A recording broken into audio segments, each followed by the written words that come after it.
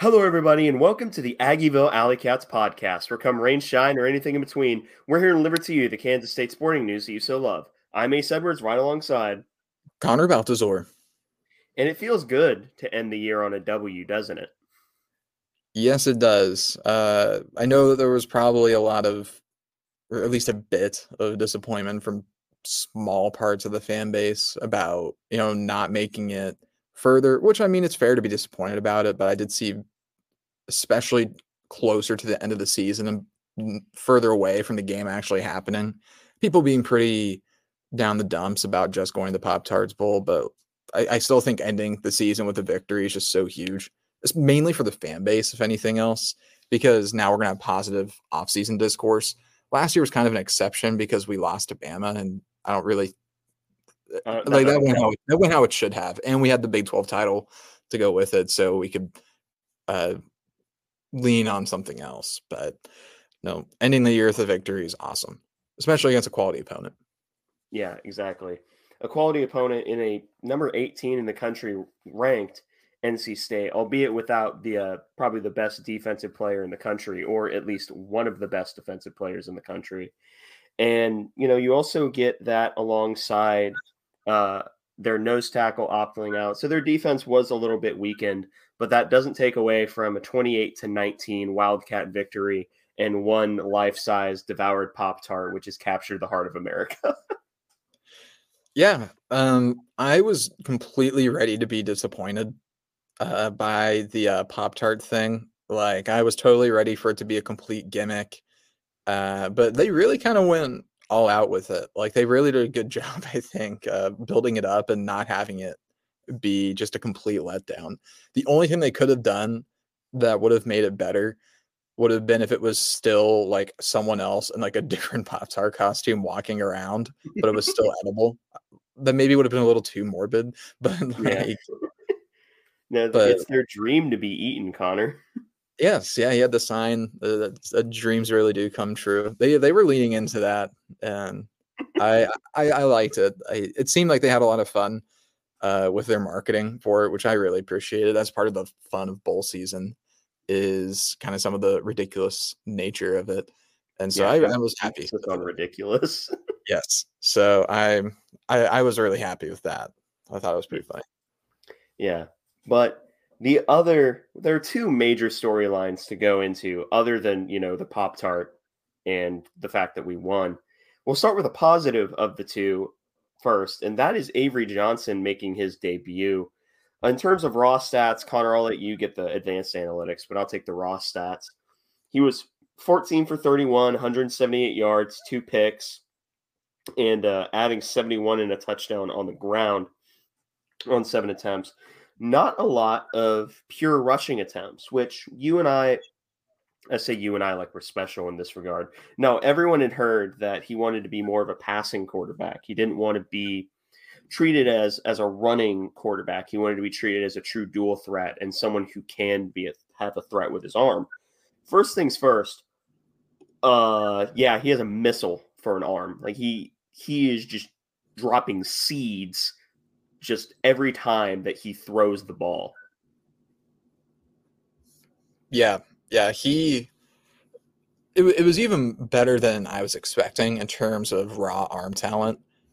Like it was it's been a little strange to adjust to that because I do think Will had a little bit of a better arm than people gave him credit for, but he wasn't like a 99 arm strength quarterback. He wasn't that type of person. It didn't fly off his hand like it does with Avery. And with Avery, it's just very natural. It's very fluid, and it really pops out of his hand. It's different than it is with a lot of other K-State quarterbacks that we've seen. Some quarterbacks just kind of have it like that, but where they have a really live arm. Uh, Other QBs like that, like Arizona's quarterback Fafita.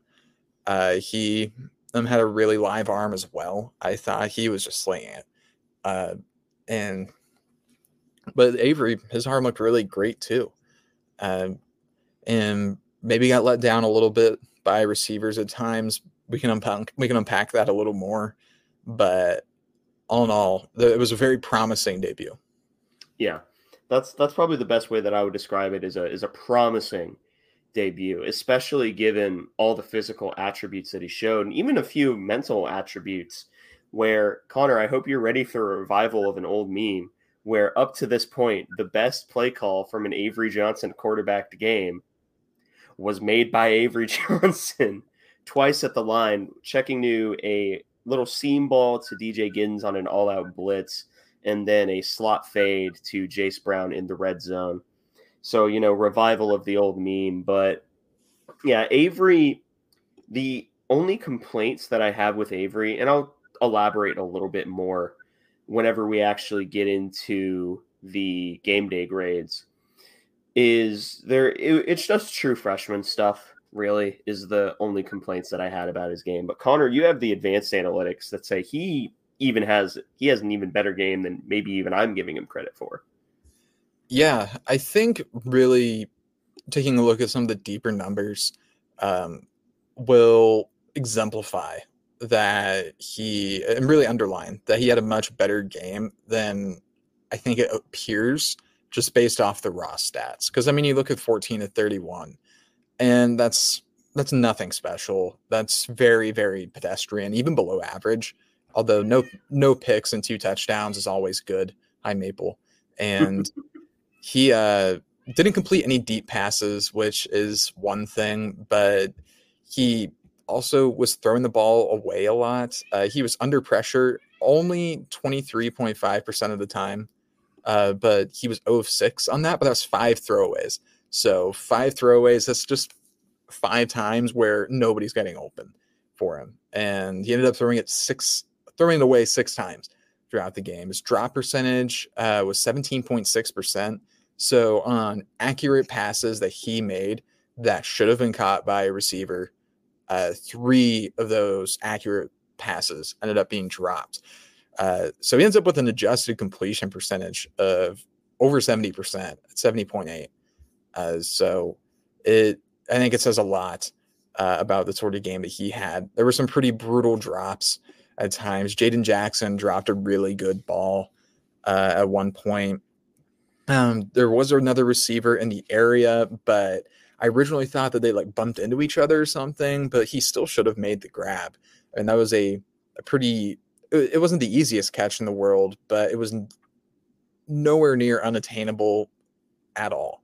And it was catchable completely. Garrett Oakley, unfortunately, had a rough drop on a tight end screen on a 3rd down. I really liked what we were trying to do with the screen game because there were multiple times that it definitely should have worked, but either a drop or a penalty ended up calling it back. And I like what we were trying to do there, but we just couldn't quite get it to work.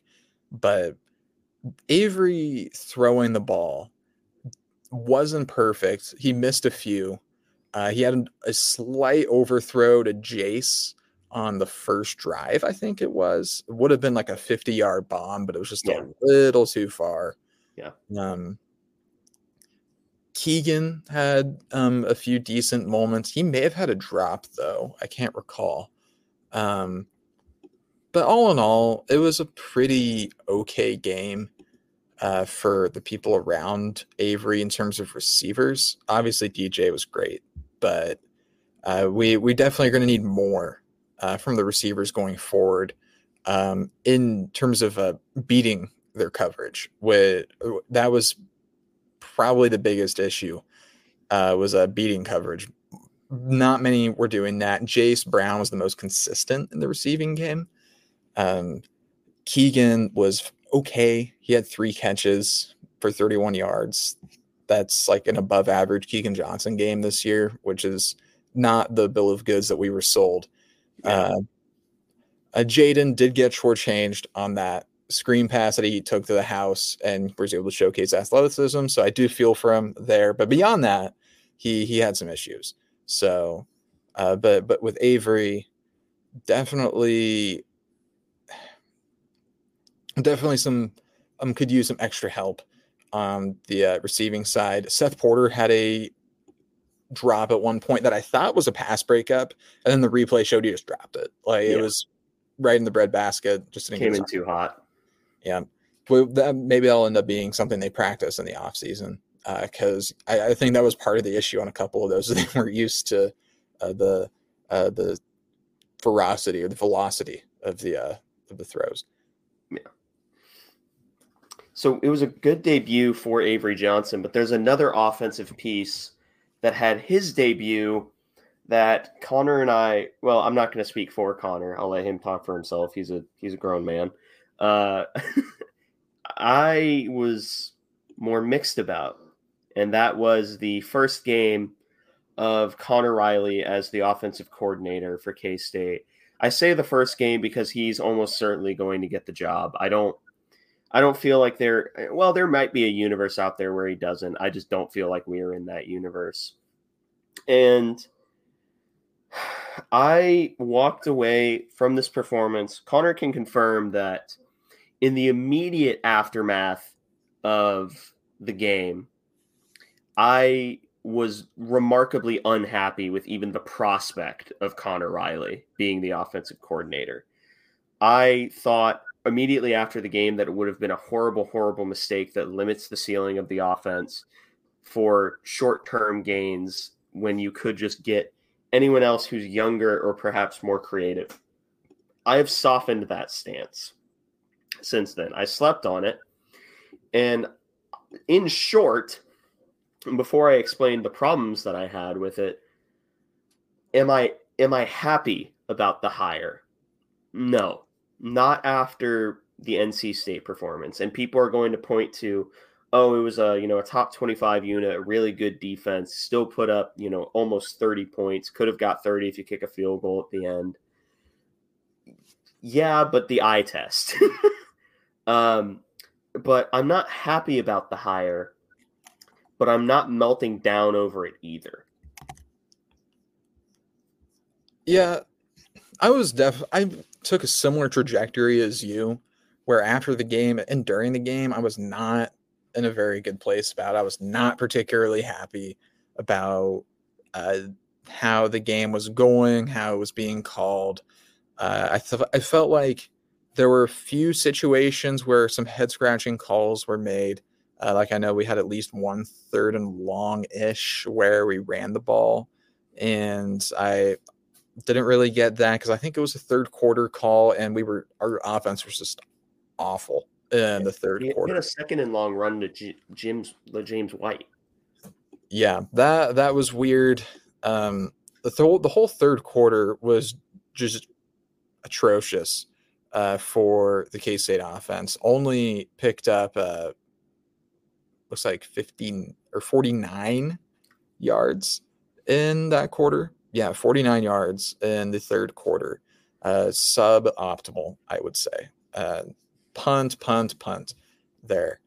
Not very good. Not very good. But we were able to figure it out. Do think it's noteworthy. Again, something you said, Ace, was the throw to DJ, or was it the throw to Jace? I think both. Both. Yeah, both were checks by Avery. The DJ one was very encouraging because he identified the blitz and he threw into it. That made me extremely happy. I saw that and I was super pleased because that's exactly how you do that. And he's a true freshman. He's already making that read on the fly without having to be told. And that's huge. I was very happy with that. I was also really happy, and I bet you were especially, to see Avery check into a slot fade. And because you especially have been waiting for us to run slot fade, because if it's run properly, it's pretty much unbeatable.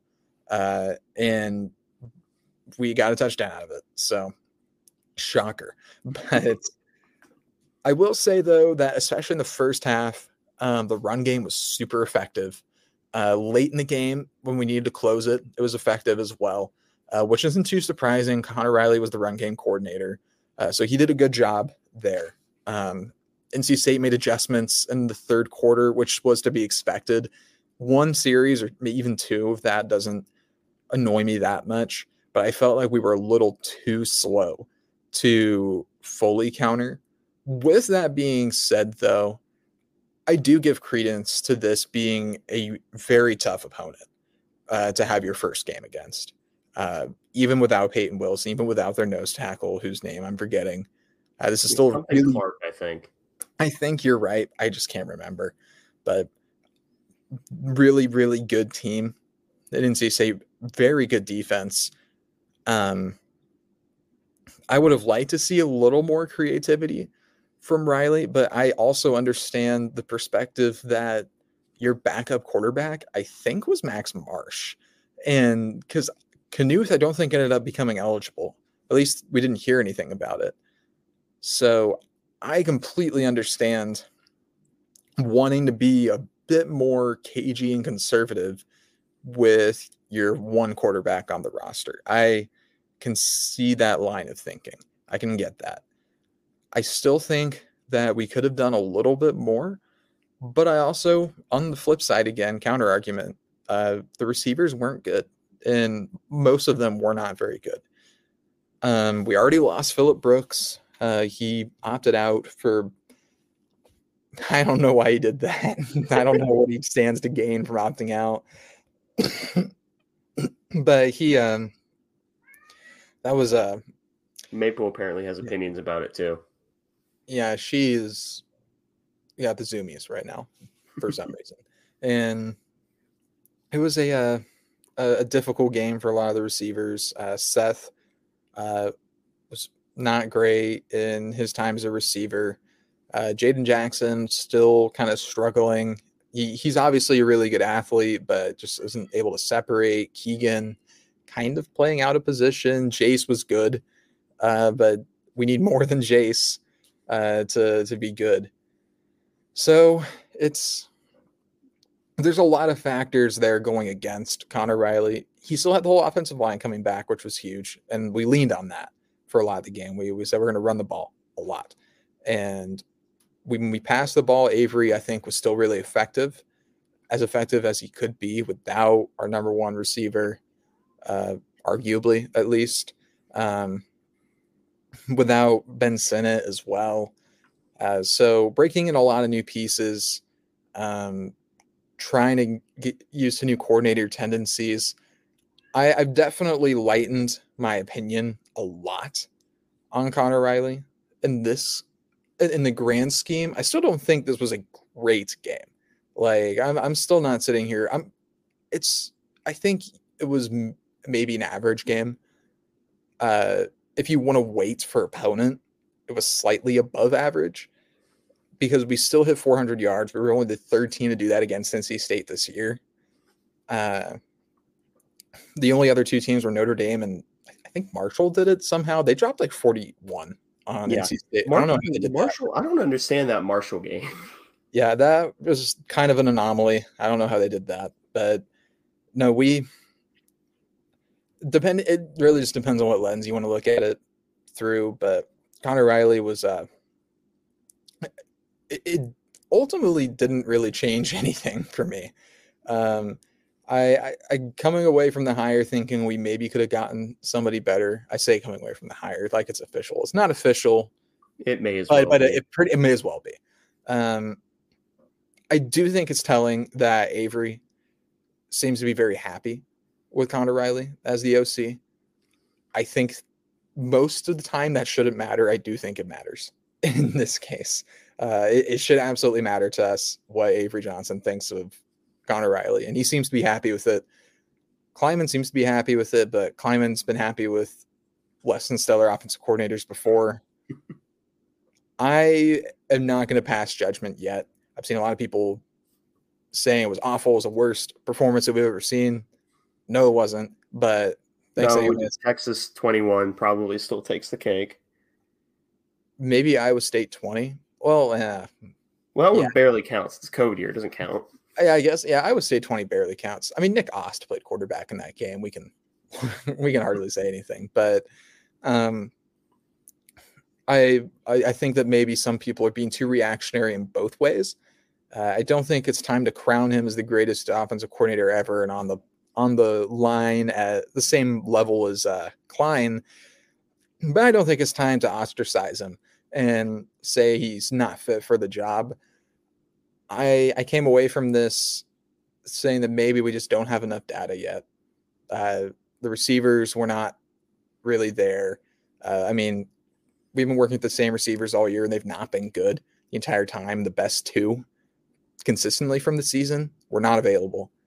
Wait, you're telling me that Will Howard wasn't the issue with the receivers? I have bad news, buddy. You may want to sit down for this, but I'm just going to kind of have to wait and see right now. I'm not ready to ring alarm bells. I get this game in a vacuum, but it took Klein a few games. LSU defense in 21, that hardly counted as Yeah, a it doesn't count. team. Like they're like that was barely a fieldable roster. That hardly counts. This was a much better unit that you had to face. With a fairly similar talent level, other than at quarterback, of course, which was far, far superior. But you're only as good as the weapons around you. Exhibit A, the Kansas City Chiefs, 2 hours down the road. Oh no. So that's my monologue on. I guess I've talked about it long enough. I've been yapping about this for like 10 minutes now. So You're good. It's our show. We can go as long as we want. But to me, you touched on a lot of things that I was going to talk about. Most notably, his stubbornness in not adjusting and not going away from the running game. And the thing is, there were a few times that I think he called the game backwards, where he was calling early running plays in times that they were run blitzing. And if you're most offensive coordinators who, granted, this could be an experience thing, but most offensive coordinators who get to that point, it's like, oh, they're run blitzing me on early downs. I'll just run a screen right behind them. Like, that should be the first thing that goes through your mind whenever you're getting constantly run blitzed. And it's working. If it's not working, you can keep running. But if it's working, the first thought of your mind is like, oh, first down screen, easy. That way you can get into second and short, second and medium. You get into those situations and make them stop blitzing. The thing is with me with Riley is whenever NC State did something that Riley clearly did not want them to do, he didn't have an answer. Like they just kept doing it until eventually one of our skulls broke from breaking our heads up against the wall. Fortunately for us, their skulls broke first. But it's just sometimes that stuff, but I could chalk that up to inexperience, and that's with this individual game. My biggest problem with the hire of Connor Riley, and I think it showed in this game, is I don't think that Connor Riley is going to elevate. I don't think he's the type of offensive coordinator that's able to elevate the talent via scheming. And I don't think that he's the type that you're going to have like a masterclass game of. Do I think that I'm not going to pull this comp because I don't think it's a fair comparison? And I think the people comparing him to Courtney Messingham are being overly reactionary to one game where one quarter they didn't like happened. I don't think he's Courtney Messingham. I think he's better. But, that's a one sample size. That's a game of one sample size. But the thing that they both have in common is I don't think either of them are going to be offensive coordinators that you look at and say, that is like a genius offensive mind. That is an offensive mind who can get the most out of every single player on the field at any given time. And let me clarify something, that I think those offensive coordinators are incredibly, incredibly rare. Those aren't guys that you can just go and find somewhere. Like they're not walking around Walmart most of the time. Those are really rare guys. So am I being unfair with Connor Riley in giving him that after one game? Probably. But at the same time, I think it is a safe hire that lacks any degree of flash. And I think that this game is almost exactly what you can expect on a game-to-game basis from Connor Riley. with the exception of maybe when he gets more time to install, he gets more creative with, oh, they're blitzing me on early running downs. If he can figure out counter punches just like that, I'm fine with the hire. I'd even say it's a solid hire. I wouldn't say it's a good one, but I'd say it's solid if you can figure that out. But it's a hire that's hard to get excited about. And I don't think this game does anything to make me excited. Yeah, and I think that's a pretty fair take. And I was pretty annoyed with I think you called it stubbornness. I felt like at times we were being a little bit stubborn in our play calling. Um, and that's a little concerning because we've seen that before. I think every offensive coordinator is probably prone to that to some degree because to be an offensive coordinator, you kind of have to believe that the plan that you made is going to work. So adjusting, you have to admit that your plan isn't working anymore, I guess. Yeah. At least a certain degree. But first game, he can grow. I think. I think that the perfect game to start with would be a bowl game because now he has until I think September 7th to figure it out and mess with the playbook the way that he wants to and really put together the packages that he wants. I imagine we're going to see a fairly similar playbook to what we have with Colin Klein. I imagine there's very little alterations made in that department because I don't see a reason to mess with that and spend the whole offseason doing install on a brand new playbook. That would be a waste of time, I think, especially with Avery. Have him learn a new system for the whole year and then right after his first season say, all right, we're going to do that again. That wastes some time. So I think it's just going to come down to how can he develop his situational awareness. And I think that there were definitely times where he struggled with that. But at the same time, he could have been worse. I think he had a bad stretch, but I think that he all in all washed out to having an average game. I think we should have adjusted earlier, I think, in the second half to the run game kind of being keyed in on. I get some of that as just personnel limitations, but I'm not like terrified of this hire. I definitely feel better about it than I did right after the game. Right after the game, I was not particularly happy, but you sleep on it. Of course, winning heals all problems, so might feel a lot differently if we'd lost, but it's still coming away with a win. Avery Johnson's still the quarterback. We still have Jace Brown. We still have DJ Giddens. Offensive line's a question. I don't have issues with his ability to find the right guys there, even if it may take us a month to figure it out, or at least the guys on the line to gel. Hopefully we can skip that part of the development this year. But that'd be nice. That really would be. But this all in all was an okay game. But if nothing else, I can see the potential is there. And I do agree with you, though. It's hard to see him elevating Avery, which is what I would like to see from an offensive coordinator. So I'm a little worried from that perspective that we're not getting the absolute most out of Avery, but it remains to be seen. I still think it's a little early to judge. I was hoping to come away with a stronger opinion from this game, but he kind of like met the minimum and a little more from what I wanted. And it's kind of left me saying, well, I don't know what to think now. So, Yeah.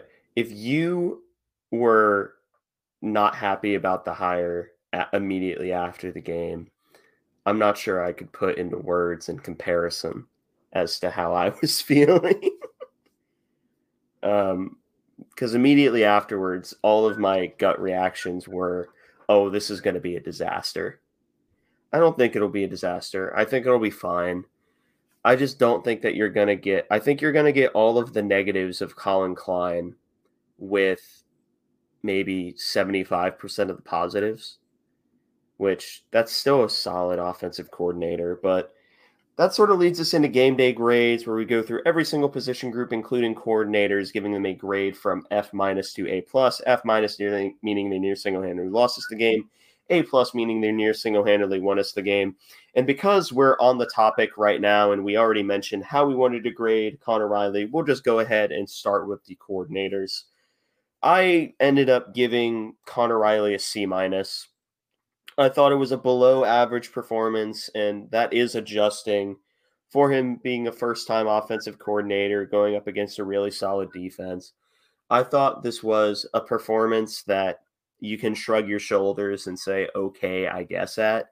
If that third quarter, if we gained maybe 120 yards instead of 50 yards in that third quarter, that almost single handedly would have brought it up to a B, and I would be singing Connor Riley's praises.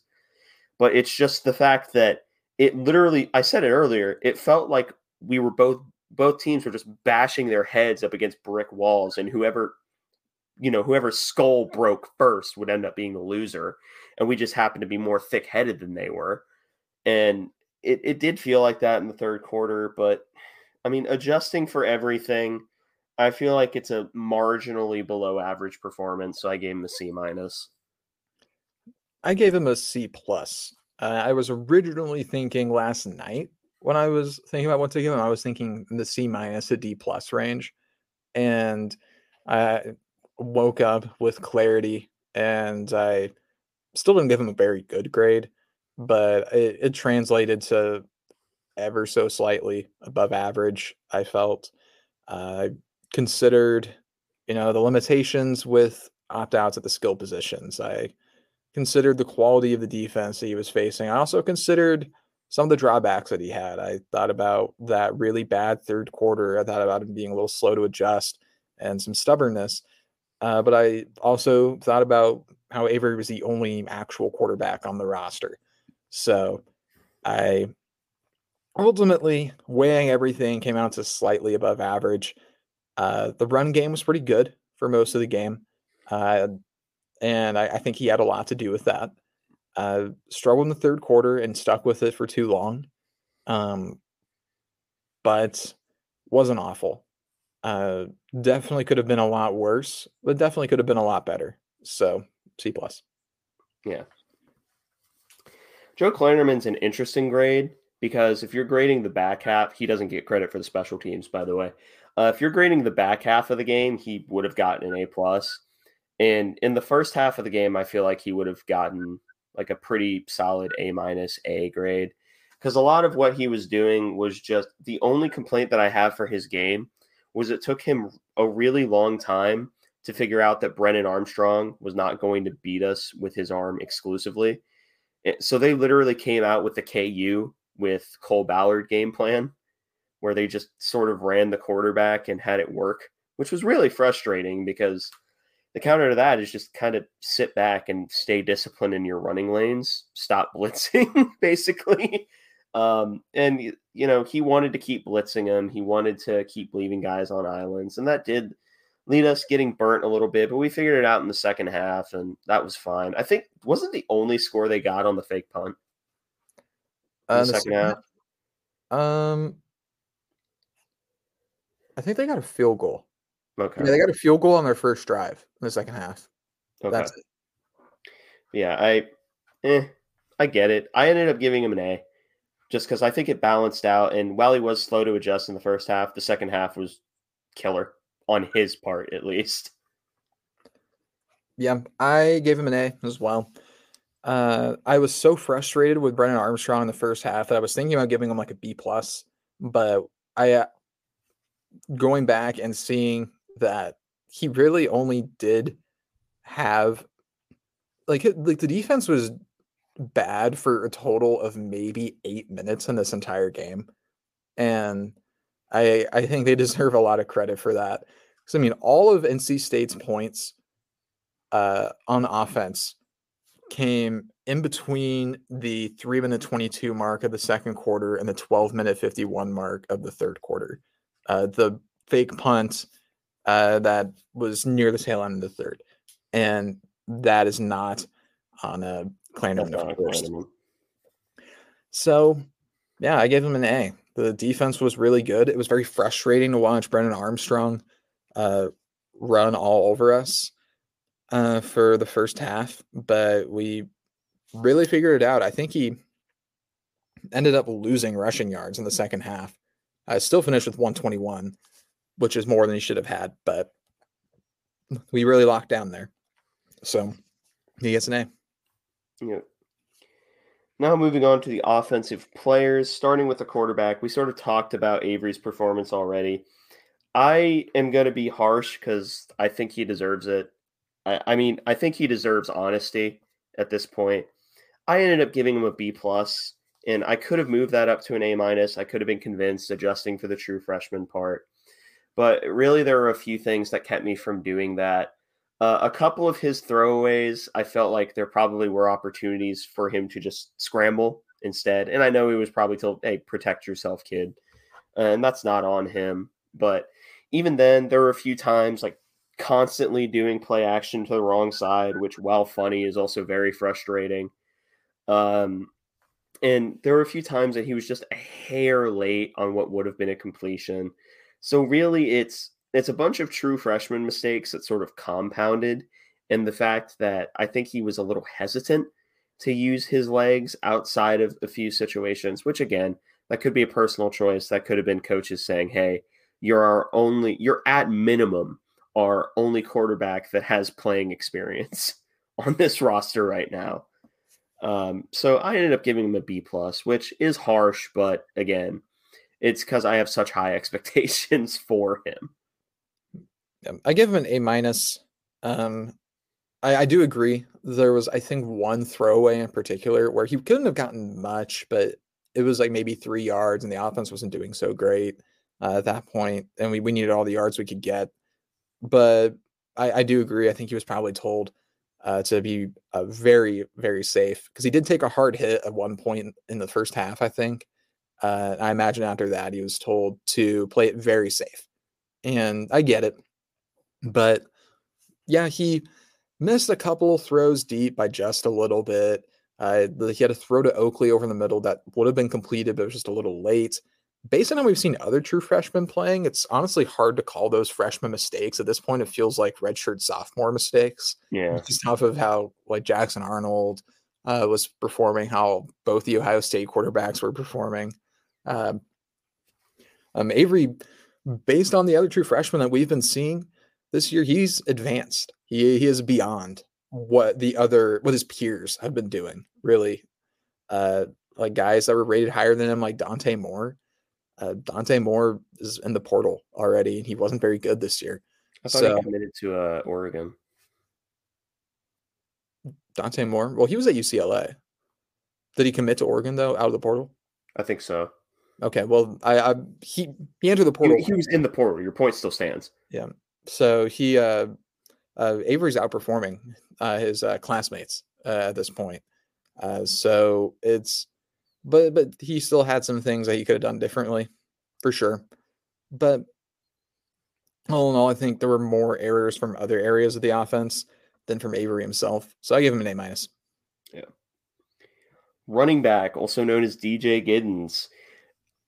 There is nothing that I can complain about DJ Giddens that I truly would say is his fault. I think a lot of it is just kind of getting put in bad situations by the play calling. Unfortunately, that is going to cost him his A plus, but he does earn a very, very solid A, nearing A plus. I someday we're gonna have to do a DJ Giddens is really, really good video. I give him an A plus because he had 150 rushing yards. He had a long receiving touchdown, which granted most of that was Avery Johnson checking the play, but he still had to do his part. He was awesome, and he struggled in the second half, but there was almost nothing he could do, and he was still making the most out of some pretty bad calls at points and some just bad situations where it was looking like he gets stonewalled, but he still managed to get a couple. So I give him an A plus. Good for you, DJ. he's awesome. He's really, really good. Yeah. Receivers, saved from a lower grade by Jace Brown catching a slot fade. That is, I think that's the best way to describe the grade. They didn't do anything to really wow me outside of Jaden Jackson getting screwed out of a touchdown because Garrett Oakley blocked someone too well. But and that's not a bit. Like he actually did just block someone too well and got called for a flag on it. Um, they didn't do anything to impress me. And we also didn't see any Trace Spivey that I remember, which is really makes me sad. But D plus, like they didn't do anything to really make me happy. Like they were fine. Jace Brown caught a good ball, but D plus. I give him a C exclusively because of Jace Brown having a fairly solid day. Keegan was fine. He had, I think, a nice third down grab at one point. But yeah, it was a rough day. Seth Porter had a bad drop. Jaden had a bad drop.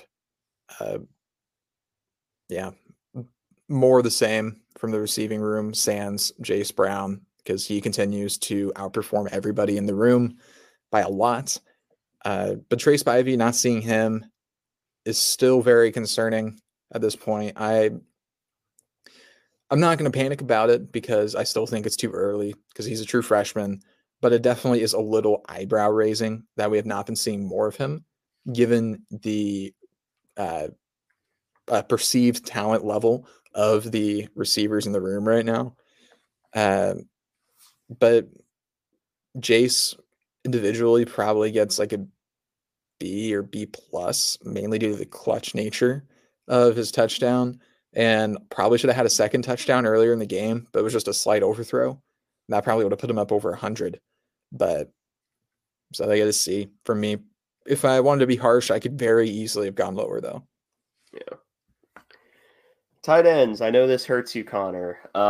They did very similar to the receivers. They did not a lot. Garrett Oakley had 2 catches for 35 yards, which is basically what is saving them from an F for me. They had a few penalties. I'm not just counting the one that would probably shouldn't have been a penalty on Oakley. I'm counting Will Swanson false starting, I think, twice. But they just didn't do anything to really wow me. I ended up giving them a D because Garrett Oakley did look good on the 2 passes that he had, but that's almost entirely canceled out by the fact that he dropped a very beautiful and well-called screen pass, which I know hurts your soul. Yeah, I was very disappointed when that happened because I love the tight end screen, especially to Garrett Oakley because I think he's incredible. But I gave them a C minus. PFF says Will Swanson did not commit any penalties, which I could have sworn he had a couple false starts, but I'm going to believe them for the sake of my narrative. And so I'm giving them a C minus. The drop was brutal because that was a third down, but he still had a really nice catch where he had to adjust a little bit, like a 28-yard grab at one point. He should have had another catch, but Avery was just a little late. It was one of the very few actual real mistakes he made. And they, I think, were at least serviceable blocking. Oakley got in trouble for blocking too good, like you said. So I gave him a little redemption for that. But still not the best day from the tight ends in their first game without Ben Sinnott, but they've got a whole offseason to work on it now, and I'm very high on the room going forward. Yeah. Offensive line, I felt had a really, really good game despite the third quarter. I think every time that they did something poorly or a run wasn't gaining a bunch of yards, it is because it was basically not their fault at all. Because there's only so much that 5 people can do when they're blitzing 6 on a run down. Other than those downs where the blitz just happened to be there, they were exceptional, giving Avery as much time as he needed and also giving him a constant out lane if he needed it.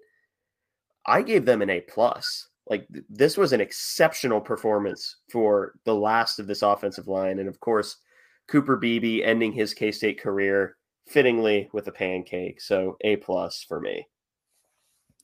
Yeah, I gave him an A plus too. Most of it was because of the pancake, but they were awesome. Cooper Beebe goes out with a fantastic game. Duffy, he got 32 snaps in this one, was the fifth highest graded guy on the team with a 63.7. He was the only offensive lineman to have a pass blocking grade below 60 on PFF, which is average. And it was still really close at 57.3. Everyone else was at least a 69.6. So pretty good from the rest of the offensive line. Most everyone was above 70, but they were really good. Run blocking could have been better in the third quarter, like you said. But again, also, like you said, there's only so much you can do when they're completely selling out and we're not adjusting. Pass blocking was great. Carver Willis, I'll give him a shout just because of how much better he got this year. He actually had the highest pass block grade on the team in this game, 82.6. Carver Willis, he was the bane of many K-State fans' existence after the non-conference. And over the course of the year has gone from uh,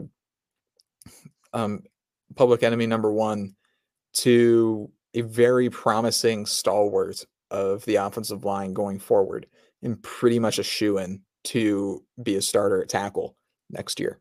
So quite a comeback story for him across this season. Really great performance and a really nice send-off for the whole line. Yep. Moving on to the defensive side of the ball, starting with the defensive line, I really only have one comment. They got pressure but couldn't convert a lot of them into sacks. I gave them an A minus. I gave them a B. This game, for some reason, it felt more obvious than normal that our defensive ends were undersized. And I think some of that may have had to do with Uso being out. Damian Elalio was pretty solid and actually quite good at times in relief. Getting 12 pressures was good as well. Chidi Izor got half a sack. So that was just, I think, his second tackle of his career. But all in all, it was a fine game, like slightly above average. They struggled at times, but this was definitely not the worst game I've seen from them. It just wasn't the best game I've ever seen from them, but it was pretty good. And Brendan Ma had a few nice pressures in particular. He had a really nice spin move at one point, I think is what it was, but just weren't getting home quite enough, which is kind of the story of our life with K-State blitzes. We're always getting pressures, always getting hurries, but this year just haven't been converting them. And sometimes it's just how the cookie crumbles. So they get to be. Yeah. Linebackers, I felt had a pretty solid performance. The only complaint is sometimes they weren't filling their gaps up against QB run, which other times they were getting blocked by a running back. So, and other times they were just told to blitz in the wrong direction. But other than that, I thought they were generally pretty solid. Des Purnell is making an argument already for being preseason All Big 12 this upcoming season.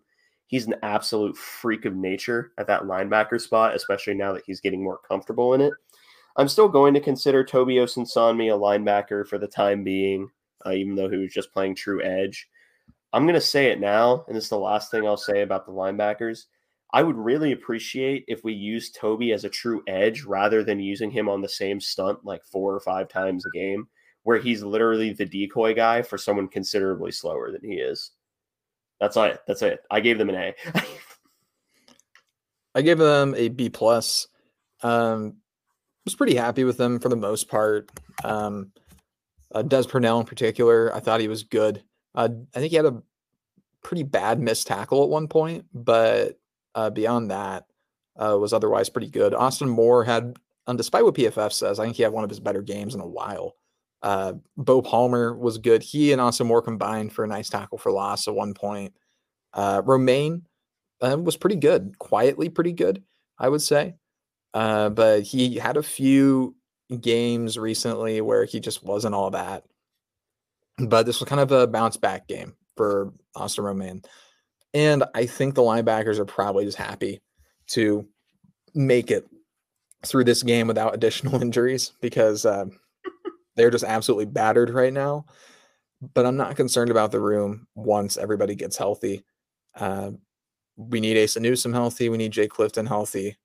But I think another offseason for these guys will be huge. very happy about the future of this room. Just gotta stay healthy, knock on wood. Yeah. Now, last up is the defensive backs, and this is another time where I wish we separated them between safeties and cornerbacks, because if this was safeties, it would be an A plus, and if it was corners, it'd be like a B. To me, it averaged out to an A minus. The safeties probably had their best game of the year with the combination of VJ Payne, Marquise Siegel, and Colby McAllister. I think the big surprise out of those two, I expected VJ Payne to be good. I expect Marquise Siegel to be good, despite the fact that he collected angst at the beginning of the season. Colby McAllister was the big surprise to me. He played really well in the being thrust into starting action, quote unquote unexpectedly. Yeah. Also, VJ Payne killed someone, so that was really funny. But the corners, Parrish regressed from the end of this year, from the end of last year. Last year, he was really good. He was like a genuinely, I wouldn't say he was a pure shutdown corner because he was the third corner, but he was a genuinely solid option that you could rely on just about any down. He's regressed to a consistent, but he's turned into a consistent outside corner. Keenan Garber somehow is a solid corner, where the only flaw to his game is he cannot turn his head around to save his life. And if that's your only flaw as a corner, that sucks, but fine. It balanced out to an A minus to me, but I have to give the safety room their roses because they had an awesome game. Yep, I had similar thoughts. I give him an A. The only thing holding him back really was Jacob Parrish getting burnt a couple of times, and Keenan got burnt once, but his was just more tough luck. Jacobs was just kind of not very good coverage, but safeties were incredible in this game. I mean, VJ had the huge hit where Brennan Armstrong literally like flew. He like rotated in place. He was like in zero gravity for a second, and Siegel was awesome in this game. He has been great since the non-conference, and expectations are going to be high for him going into next year. And Colby McAllister, like you said, kind of coming out of nowhere to be really, really quality this game. Jack Fabris logged 4 snaps and was pretty solid. He logged 2 tackles in his 4 snaps, so very eventful 4 snaps for Jack Fabris. Daniel Cobbs logged a few snaps as well. Trey Krause was in for 2 snaps. He got targeted once, gave up a catch for 11 yards. I don't remember that happening, but I don't either. But he, by God, PFF says he played, so I'll take their word for it. But yeah, defensive backs were really quality. Justice James played too, and he was pretty solid. He made a couple notable tackles. One where it looked like he got injured, but then he got up and was completely fine. And like he just it was just a really awkward tackle, but he was totally fine. So they get an A for me. They were really great. Only gave up a couple of deep shots, and otherwise kept out everything in front of them. They tackled really well for the most part. Good stuff. Yep.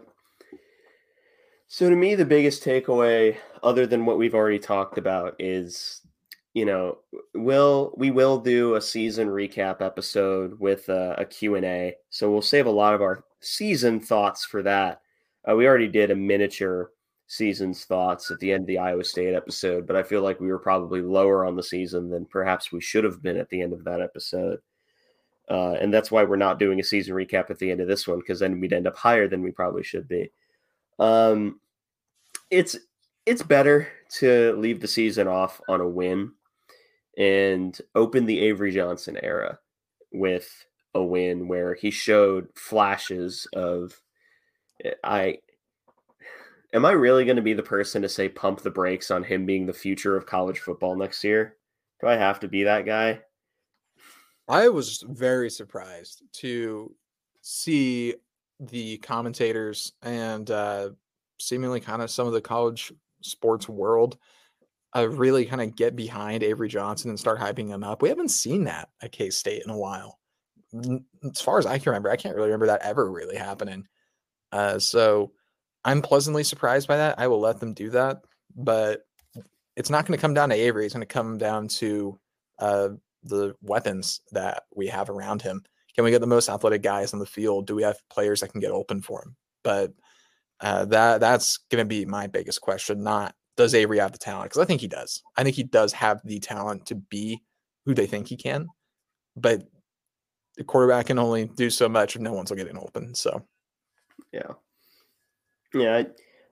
I'm really excited to see what Avery does next year. I'm really excited to see what evolutions, if any, come out of the Connor Riley era as offensive coordinator. It would be really, really funny if we said all of that and he doesn't end up being the OC. It'd be objectively hilarious. I don't think it's going to happen. But yeah, there's not much I can really say without going into the whole season recap thing, which we'll do sometime soon, but we'll pair it with an Ask the Alley Cats segment. So do you have any final thoughts for the bowl game or the season before we let these wonderful people get on with their day? Well, so not forget that we beat the number 18 team in the country. So that's a win to be proud of. Despite Peyton Wilson opting out, that was still a really good unit. And that was one of the big things we said even before we knew Peyton Wilson was opting out, was that as a unit, they are just so sound and so disciplined. So we were facing a very similar team. And we shouldn't let that slide or say, oh, we beat like a weekend NC State team because of opt-outs. We had our own opt-outs. We had our own transfers. We had our own issues. That was a quality win. That was a really good win to end the season on. One of our best bowl wins in a while. And I think that we should maybe not lose sight of that, because I think that we're maybe underrating this win right now. Because, I mean, we beat LSU back in 21. Before that, we beat like UCLA in 17. Then it gets foggy after that, but this is a really quality bowl victory. So let's be happy with it and get into the off season and see who else we can grab out of the portal to complete this roster. Yeah. And in the meantime, alongside following portal recruiting, let's follow the basketball teams, especially the women's team. A huge conference slate coming up for them. The day that this releases, if you're listening in the morning, they play at 1 on the road. It's against Cincinnati. They have Texas coming up at home. They have KU coming up at home. Those are, I think, on the 13th and the 20th, respectively. Both Saturdays, so make your way to Manhattan, make a day out of it. They're both on either Saturdays or Sundays.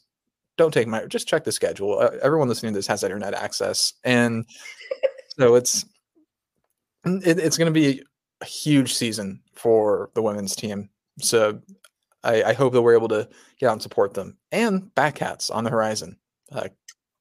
About a month and a half away at this point. So yeah, we'll have to do a Batcats preview. I cannot wait. That's going to be fun. And have a disproportionate amount of the players and their parents listen to us. But with all that said, thank you all for listening to this episode of the Aggieville Alley Cats podcast. If you want to follow or contact the show, you can follow us just about anywhere at Aggieville ACATS. And if you want to email us, we're AggievilleAlleyCats@gmail.com. If you want to follow us more personally, I am at ACEdward00. I am at Connor Baltazar, capital C, capital B.